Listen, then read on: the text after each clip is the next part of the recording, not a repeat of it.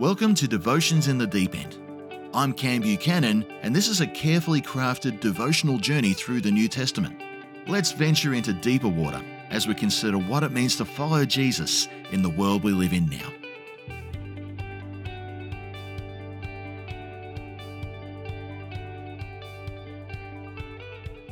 Welcome back to Devotions in the Deep End.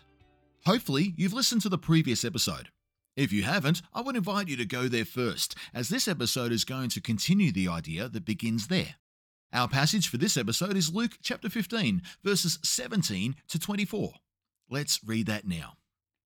When he came to his senses, he said, "How many of my father's hired servants have food to spare, and here I am starving to death? I will set out and go back to my father and say to him, 'Father, I have sinned against heaven and against you. I am no longer worthy to be called your son. Make me like one of your hired servants.' So he got up and went to his father. But while he was still a long way off, his father saw him and was filled with compassion for him. He ran to his son, threw his arms around him, and kissed him. The son said to him, 'Father, I have sinned against heaven and against you. I am no longer worthy to be called your son.' But the father said to his servants, 'Quick, bring the best robe and put it on him. Put a ring on his finger and sandals on his feet. Bring the fattened calf and kill it. Let's have a feast and celebrate. For this son of mine was dead and is alive again. He was lost and is found.' So they began to celebrate." We left this parable hanging in the last episode with a young man on a downward spiral, sitting in a pigsty, left to compete with them for food. But it's down at that point that he looks back towards the Father and reconsiders his relationship with him.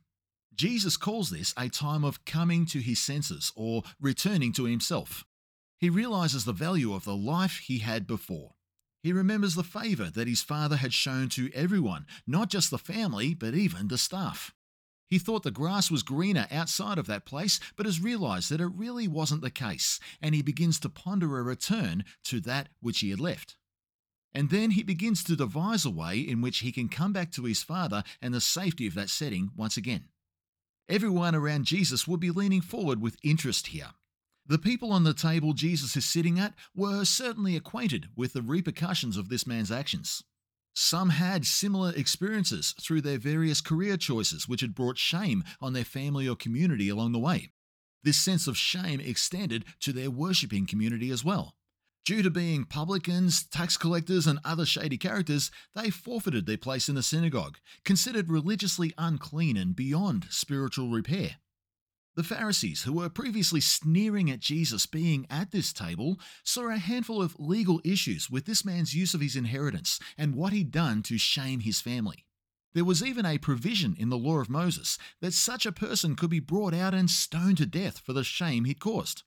Essentially, returning to the Father seemed like a big risk to everyone gathered around Jesus at that time. The best possible outcome of this in everybody's mind was that he could just live in obscurity so that no further damage would be done. There would be no real restoration, but at least there would be no death either. Jesus' parable indicates the young man is aware of all that. He knows the Father's proximity is his safest bet. But in his mind, a heap of things have to fall into place for it to happen, and his own relationship with the Father will never be the same again. So he sets up what he feels is a good strategy. He'll return and happily be a hired servant. He'll take a place where he is provided for and fed and live life in the mere vicinity of the Father. Even at that place, distant but associated, he knows his life will be much better than it is now. In fact, he's not sure he'll even get that because he deserves different treatment altogether. In his mind, some of this strategy is going to rely on the mercy of his Father. The Pharisees and the people at the table would have mixed emotions on this approach. There are so many issues in play, so many emotions aroused, so many unknown elements if this was actually playing out in their community. Given the state of the nation at the time, a boy returning like this to ancient Galilee could go any way. But in this parable, Jesus takes the option that leads to flourishing for everybody concerned. Central to this flourishing is the parabolic father, who is head and shoulders above any father the Galilean community could imagine. Jesus tells us the son returns with his repentant homecoming speech well rehearsed. He has worked out the posture that he needs to show.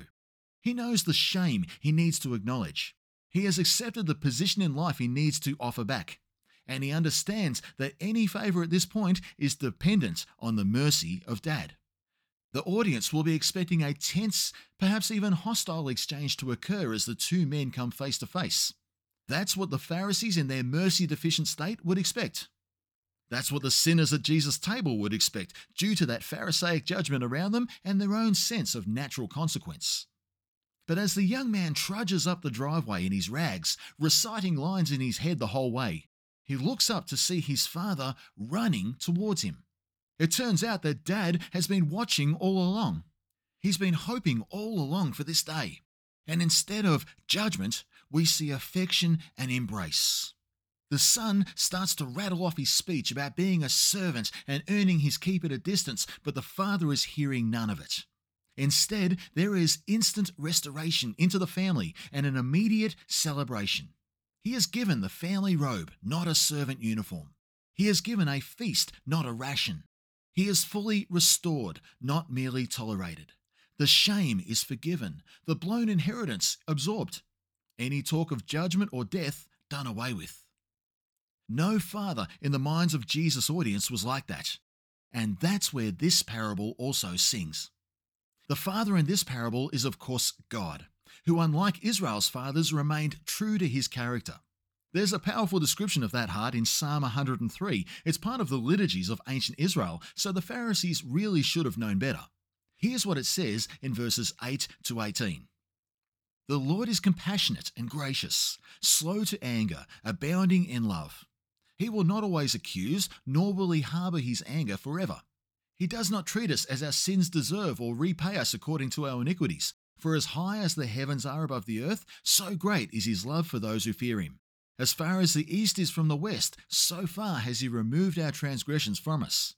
As a father has compassion on his children, so the Lord has compassion on those who fear him. For he knows how we are formed. He remembers that we are dust. The life of mortals is like grass. They flourish like a flower of the field. The wind blows over it, and it is gone, and its place remembers it no more. But from everlasting to everlasting, the Lord's love is with those who fear him, and his righteousness with their children's children, with those who keep his covenant and remember to obey his precepts. With those character traits in mind, Jesus shows us how the Son is seen in the eyes of the Father. His Son was lost and dead. Not holidaying or on hiatus, not dormant or taking a break from his faith, not deconstructing, but dead and lost. Not because he'd been cast out by the Father, but because he had chosen to leave the Father. The Father was counting his losses here, hence the idea of death, but still mysteriously hopeful of his Son's return.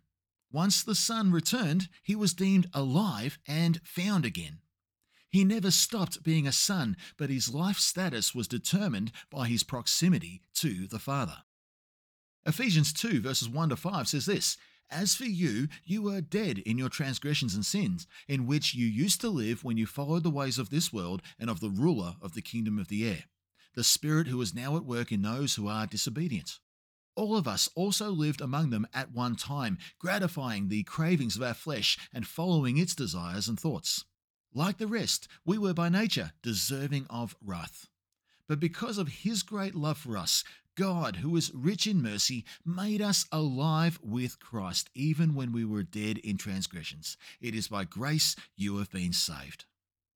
Outside of the Father, there is death and loss. But coming back to the Father in faith makes us alive again. The parable shows us that in this sort of death, the Father is looking for our return.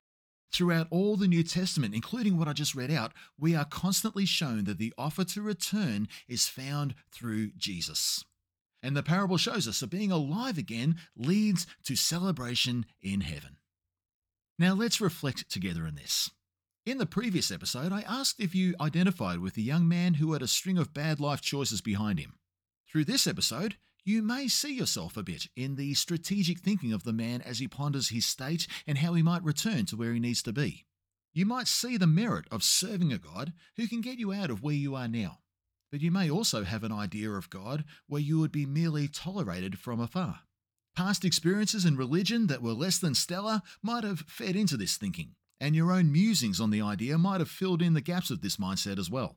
But Jesus presents a God who is not like that here. To be sure, it's appropriate to come in what we could call contrition. The better and more complete biblical word is repentance. We should come, as the Son did, with the correct understanding that we have acted in sinful ways. We should come with the knowledge that we are dependent on the mercy of God.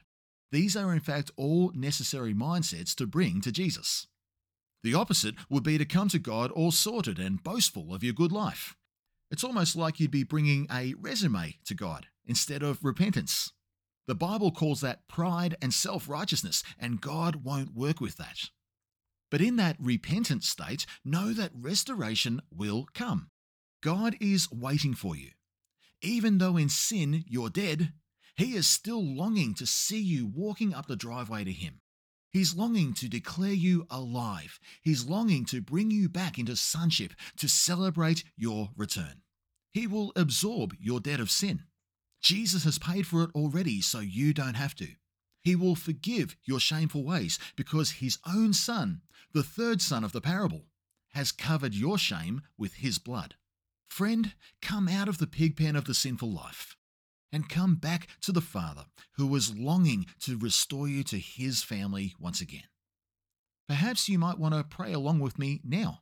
You can in just one moment, but right after this, do me a favor. Go to a church close to you. Find a minister willing to listen and explain what you just did. Returning to family is not just a heaven thing. The Father has one for you to be part of now. Let's pray together. Jesus, I acknowledge the life of sin I am in now. It's a bit like the pig pen of this parable, fruitless and bitter. I know that there is a better life and a better future to be found in the Father, and I can find Him through you. So I place my faith in you now. I ask that you forgive me of my sin and cover my shame through your blood that was shed for me. I lean into the Father's offer of restoration and family, and I choose to follow you, Jesus, into the new life that is on offer to me through you. Amen.